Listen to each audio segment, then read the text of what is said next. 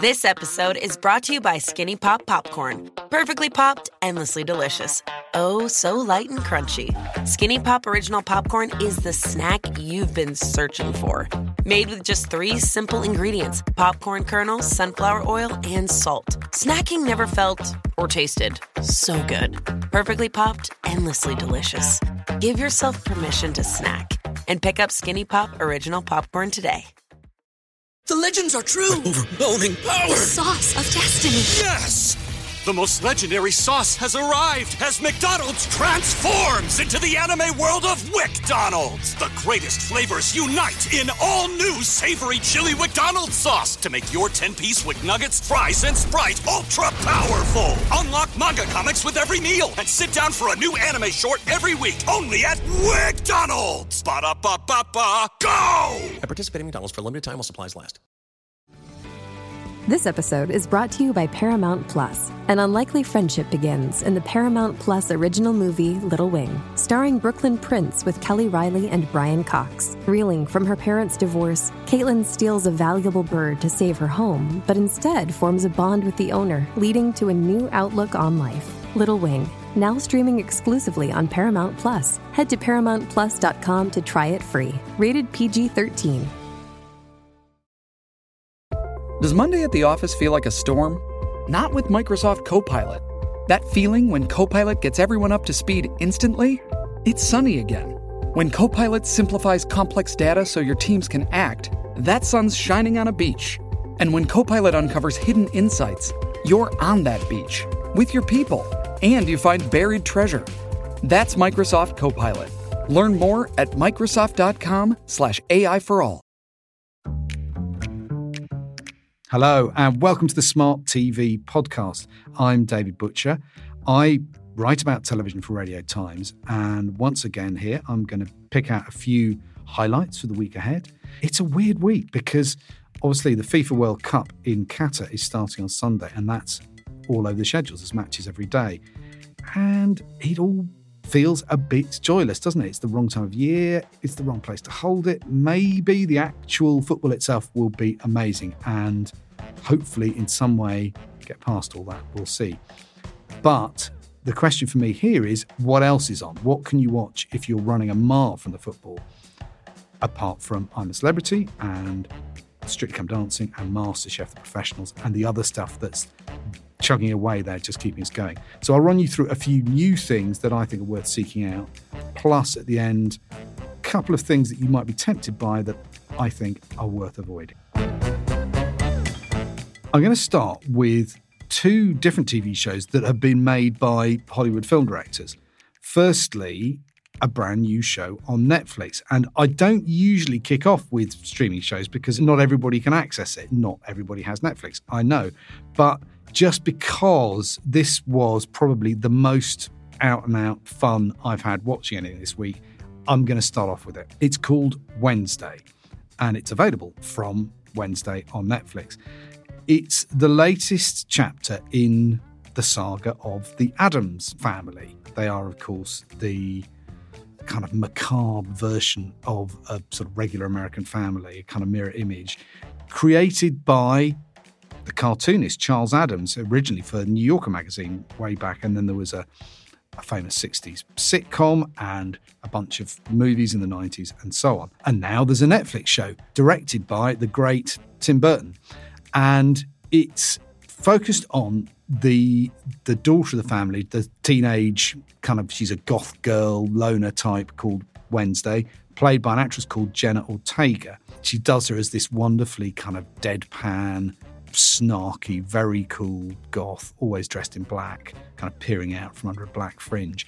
And the idea is Wednesday has to go to a new school because she's been thrown out of another one. She's been thrown out of like 8 schools or something. The reason is, and this gives you an idea of the sort of comedy horror flavour of it, the first scene is Wednesday's taking revenge on these guys who have bullied her little brother. And she does this, they're all in the school swimming pool, and she just puts a load of piranhas in the pool to chase them. So there's lots of that kind of comedy horror, as I say. Wednesday, what happens, she's sent to Nevermore Academy, which is basically Hogwarts. It's a sort of Hogwarts type, slightly gothic boarding school for outcasts and weirdos out in the New England woods somewhere. So then we get this wonderfully sardonic, dry kind of take on a version of the American high school drama. And in it, Wednesday gets some great one-liners. The script is great fun. Like, she has to go to these therapy sessions, which she really resents. And she tells the therapist, Sartre said, hell is other people. He was my first crush. Or when her roommate sort of mentions Instagram or something at some point, and Wednesday says, I find social media to be a soul-sucking void of meaningless affirmation. And you kind of think, well, yeah, fair point. Anyway, Jenna Ortega's terrific. She's just very good at kind of glowering at everybody and being disdainful about everything. In a way, maybe like an extreme version of quite a few teenage daughters, you could argue. But the way Tim Burton films it all is brilliant, and the visual world of it is great fun, as it always is with him. As I say, the script's a blast. It's creepy and kooky, mysterious and spooky, and altogether ooky, as the song used to say. It's Wednesday. That's the name of the show and the day it lands on Netflix. Give it a go. There's a new BBC One crime thriller starting on Tuesday called Tokyo Vice. You might remember there was an excellent drama called Giri Haji on BBC Two a couple of years back, which really got into the world of Tokyo crime and the kind of particularly the sleazier gangland side of things. Tokyo Vice, as the name suggests, is in the same ballpark in some ways. It starts with a double bill on Tuesday, as I say, on BBC One, and then it'll all be on iPlayer. So it's something that you can binge if you're avoiding the football. The drama is based on a book, a real story, book by an American journalist called Jake Adelstein about the time he spent in Tokyo. And he was the first foreigner to be taken on to work at the biggest newspaper in Tokyo. And this is a slightly fictionalised version of his story, and Adelstein is played by Ansel Elgort as a cocky young hotshot who weirdly seems very surprised when he discovers that in a Japanese newspaper you just write what you're told to write. It's all very regimented. And he's a crime reporter, and he's only allowed to call it a murder if the police say so. Even if the dead guy has been stabbed multiple times, you can't call it a murder unless they do it. It's all very hidebound, and crime reporters don't investigate. They just reproduce the police report pretty much. But, of course, Jake wants to push the boundaries because he's the American guy. He's ridden into town. He's going to change stuff. Now, the director is Michael Mann, and he's a big film director. Amongst other things, he directed Miami Vice back in the day. This is not Miami Vice. It's Tokyo Vice. And, real warning here, it is quite slow to start with. It's not... I didn't find it as slick as you'd hope from somebody like Michael Mann, but it does pick up, and it does definitely give a real flavour of Tokyo life and the kind of underside of that and Japanese culture. I found that really intriguing. It's quite film noir, kind of hard-boiled stuff, so if that's your kind of thing, give it a shot. But as I say, be patient because it does get going, but it takes a while. So that's Tokyo Vice. The whole thing's on iPlayer from Tuesday.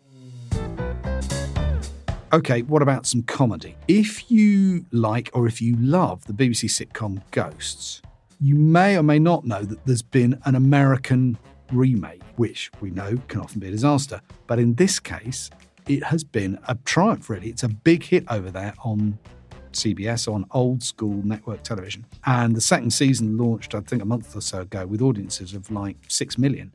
So it's a big hit. And now that version, the American version, is coming back to the BBC. So all 18 episodes of it will be on iPlayer from Sunday. Should you watch it? Well, it's quite an odd experience because initially, if you know the original show, you're kind of mapping the new characters back onto the old ones and seeing what's the same, what's different and so on.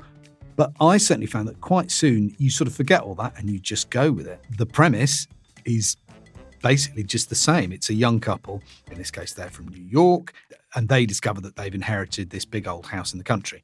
It's not Button House, it's Woodstone Estate. And they're not sure whether they should move in and maybe start a hotel or a B&B. And then one of them falls down the stairs, and when she comes out of her coma, she can see all the ghosts that live in the house that we've already met at the start. So it's the same kind of setup. And the characters are partly familiar. There's a scoutmaster with an arrow through his neck, you'll be glad to hear. There's a guy from the 1990s with no trousers, but here he's not a Tory MP, he is a kind of Wall Street bro type. Instead of a Robin the Caveman, there's a Viking guy, there's a 1920s jazz singer and a 1960s hippie. There's more of the characters. And the group's unofficial leader is this officer from the Revolutionary War who's a bit like the captain in our version, but he's kind of less repressed than the captain, but still good fun. I enjoyed it. It won't be as big a TV kind of phenomenon as the American version of The Office turned out to be, but it's been well done. And it has the same kind of charm and warmth and kind of good-heartedness that you get in the UK version. That's why the UK version is so lovely. So if you can't get enough of that, it's well worth a look. And there's plenty of it, as I say, all 18 episodes on iPlayer from Sunday. That's Ghosts. On Saturday on Sky Arts, there's a real treat for film fans. It's a feature-length documentary called The Ghost of Richard Harris. I've always loved Richard Harris as an actor. I think since I saw him there was a 1970s thriller called Juggernaut. I don't think it was one of his best films by any means, but which I remember seeing as a teenager on TV and loving. Or probably I loved him in it. He plays a bomb disposal expert, and it's a pretty hokey film, and he made a few hokey films. But as a screen presence, I think Richard Harris is always mesmerising. He was also, which isn't necessarily the case with great actors, a very charismatic, big personality himself. And we learn a lot more about both sides of that. His performances on the screen, his big roles, and his kind of roistering, hell-raising character in real life. But he was also a published poet and a chart-topping pop singer, weirdly. And in his youth, we learn he was quite an athlete. He had it all, really. The documentary is centred around his three sons. One of them is the actor Jared Harris, and they're reflecting on their dad and going through all his old stuff at this sort of storage facility. But it also has lots of great old clips and newspaper stories and anecdotes from people. One of the best is about the time he was celebrating his divorce, and he was in the middle of filming Cromwell, I think it was, and the film studio lent him a sort of private jet. So he just went on this week-long bender around Europe in this private jet with all his mates. And for some reason, I don't think any celebrity would do this now, he took along, I think, a reporter and a press photographer. And so there's all this photographic evidence of what went on along the way inside a Hamburg brothel and at any number of bars and on the plane and so on. It's extraordinary. Later on in his life, of course, Richard Harris, he found a whole new kind of fame from playing Dumbledore in the Harry Potter films.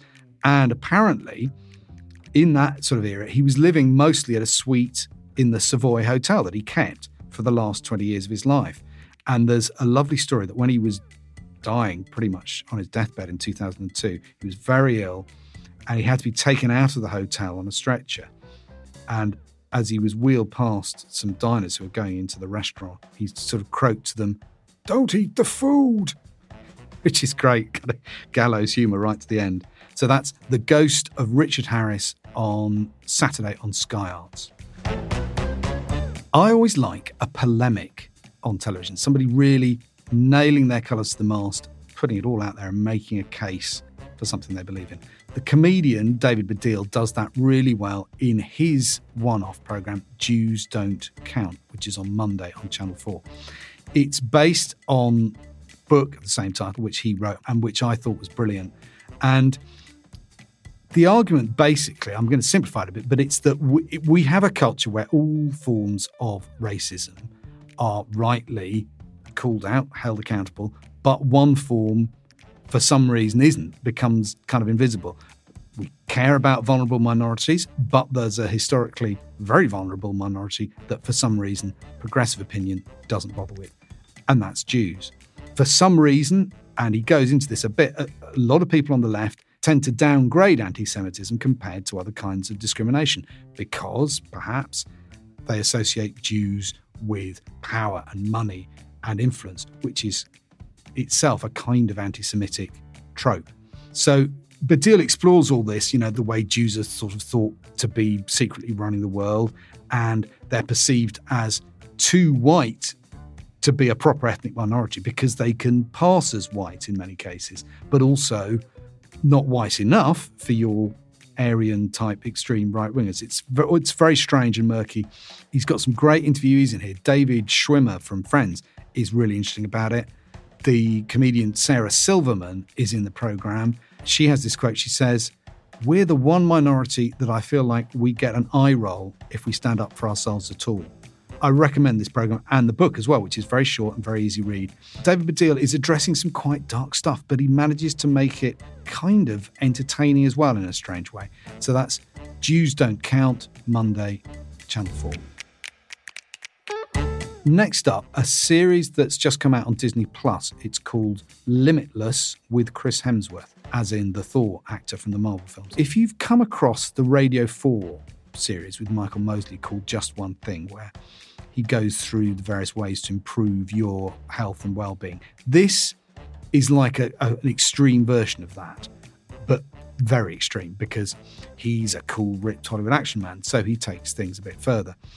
And he's looking at different ways of improving your life expectancy by doing quite heavy things like a 4-day fast or balancing on a beam hundreds of meters off the ground at the top of a skyscraper. So we get those stunts that kind of provide dramatic visuals, but then there's interesting psychological stuff as well that we're told by the experts who are setting him the challenges. So in the first episode, he's looking at stress, Chris Hemsworth, and the psychologist says what's important, she argues, is to embrace stress and face it. She calls it dating your stress. So you kind of train your mindset to be okay with it and embrace it so that it doesn't undermine you when it hits. And the way Hemsworth has to tackle this, he goes out on that precarious beam on the skyscraper, and he also does a thing called drown proofing with a special forces guy that looks terrifying. It involves having your hands tied behind your back and your feet tied together and then chucked into a swimming pool, and you have to maneuver around and do various things and stay calm while you do it when you can't really swim properly, which looks horrific, but you can kind of see how doing that and learning how to handle it, that might help deal with more everyday stress when you're not literally out of your depth, but you feel it. And there's some really thought-provoking stuff in there, maybe a bit kind of trite at times, a bit superficial, maybe a bit padded out too, but really useful stuff in there, I think. Techniques, just ordinary techniques like special box breathing and positive self-talk that any of us could use. And if you're interested, there is also a fair bit of Chris Hemsworth without his shirt on across the series, and he does have quite the physique. So that's on Disney+. It's called Limitless with Chris Hemsworth. Another show this week with a Hollywood star in it, or at least voiced by a Hollywood star, is called Our Universe, and it's on Netflix from Tuesday. It's narrated by Morgan Freeman, and it's made by BBC Studios. And it sort of does a thing that I haven't quite seen before, where it melds together natural history stuff about elephants or cheetahs or penguins, lots of incredible footage, with what I think of as Brian Cox stuff about the universe and the solar system and how they formed and how ultimately billions of years of cosmic accidents have led to the conditions for an elephant to find water or a cheetah to hunt a gazelle or whatever. And it's all quite grandiose, and I'm not completely sure that the kind of idea holds together of linking these two things. But as I say, great visuals, amazing special effects for all the cosmic stuff. It's very accessible pop science, and I think kids of a certain age would get a lot out of it too, maybe. So that's Our Universe. It's on Netflix from Tuesday. I'm going to do a very quick public service announcement for rugby fans, because this Saturday is an extraordinary day, really. If you have Amazon Prime, you can fill your boots with matches all afternoon and evening. It's the Autumn Internationals in Rugby Union. They carry on with a whole raft of games.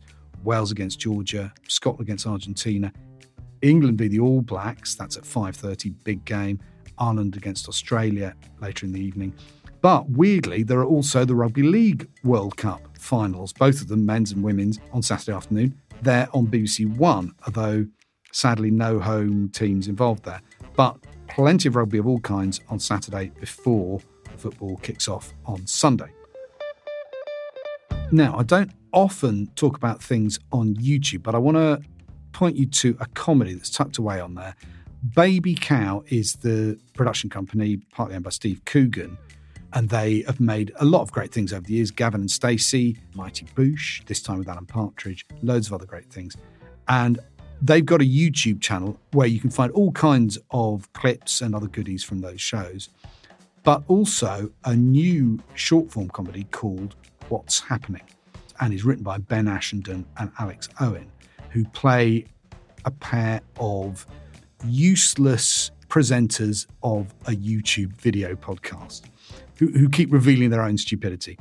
It also has the occasional, which is very fun, to spoof YouTube advert, which then makes the actual YouTube ads that you get when they come on feel very weird. So I recommend that, not just because it's about podcasts. That's called What's Happening, and it's on YouTube. But my one to miss this week is also made by Baby Cow, coincidentally, and also written by the same guys, I later discovered. It's on Dave, and it's called Live at the Moth Club. It's kind of a stand-up comedy show, which should be fine. That would be enough in itself. It's got people like Phil Wang and Kemah Bob, other good comedians. But then there's a twist to it, which is that their stand-up routines are surrounded by sort of pretend, spoofy backstage stuff that's showing the people who run the club, who are played by some really good actors themselves, people like Mark Heap and so on. And that's the sort of slightly hopeless, embarrassing world. So we see both of those things, and it's all very kind of meta, but the elements of it, for me, just don't gel, sadly, because it feels like it keeps crunching gears between the different wavelengths. That's a mixed metaphor, and that's what the whole show feels like. But I hate slagging off new comedy because they're so hard to do, they're so few and far between, because the channels don't want to commission them because they're much more risky than making drama or just make another series about a celebrity travelling around Africa in a hot air balloon or something. So even though I didn't particularly get it, I'm glad that Live at the Moth Club got made. Somebody else might enjoy it. Somebody will come out of it who'll go on to great things. So I don't recommend it, but I do recommend the YouTube comedy from the same guys called What's Happening. Also, while I'm warning you off things, some people might be thinking that they've been meaning to catch up with the BBC One crime drama, The Pact, which has been running. And the good news is it's all on iPlayer now. The bad news is you should leave it there. Don't binge it. Don't get suckered in. It's pretty slow. It's pretty frustrating. And spoiler alert here in case you're halfway through it or anything, but there's a dumb twist at the end. So you'll regret investing in it. So I would say save yourself for something good. There's plenty of good BBC dramas stacked up on iPlayer just from this year, like Sherwood or The Newsreader or Marriage or The Responder. If you missed any of those, you've got a treat in store. Whereas if you missed The Pact, I'd keep it that way. That's all from me for this week. I hope there's something in there that might appeal that you haven't come across before. If you're trying to avoid the football this week, hopefully, if the football is a desert as far as you're concerned, I've pointed you to the odd oasis. I don't usually say this, but do leave a review for us on whatever platform you use for your podcasts if you like what we do here. We've had some lovely messages from people and they're always really good to see, so thank you. I'm on Twitter as @DavidJNButcher, or the magazine is there as @Radio Times, of course. Thanks very much for listening. I'll be back next Friday with more TV picks. Until then, bye for now and happy viewing.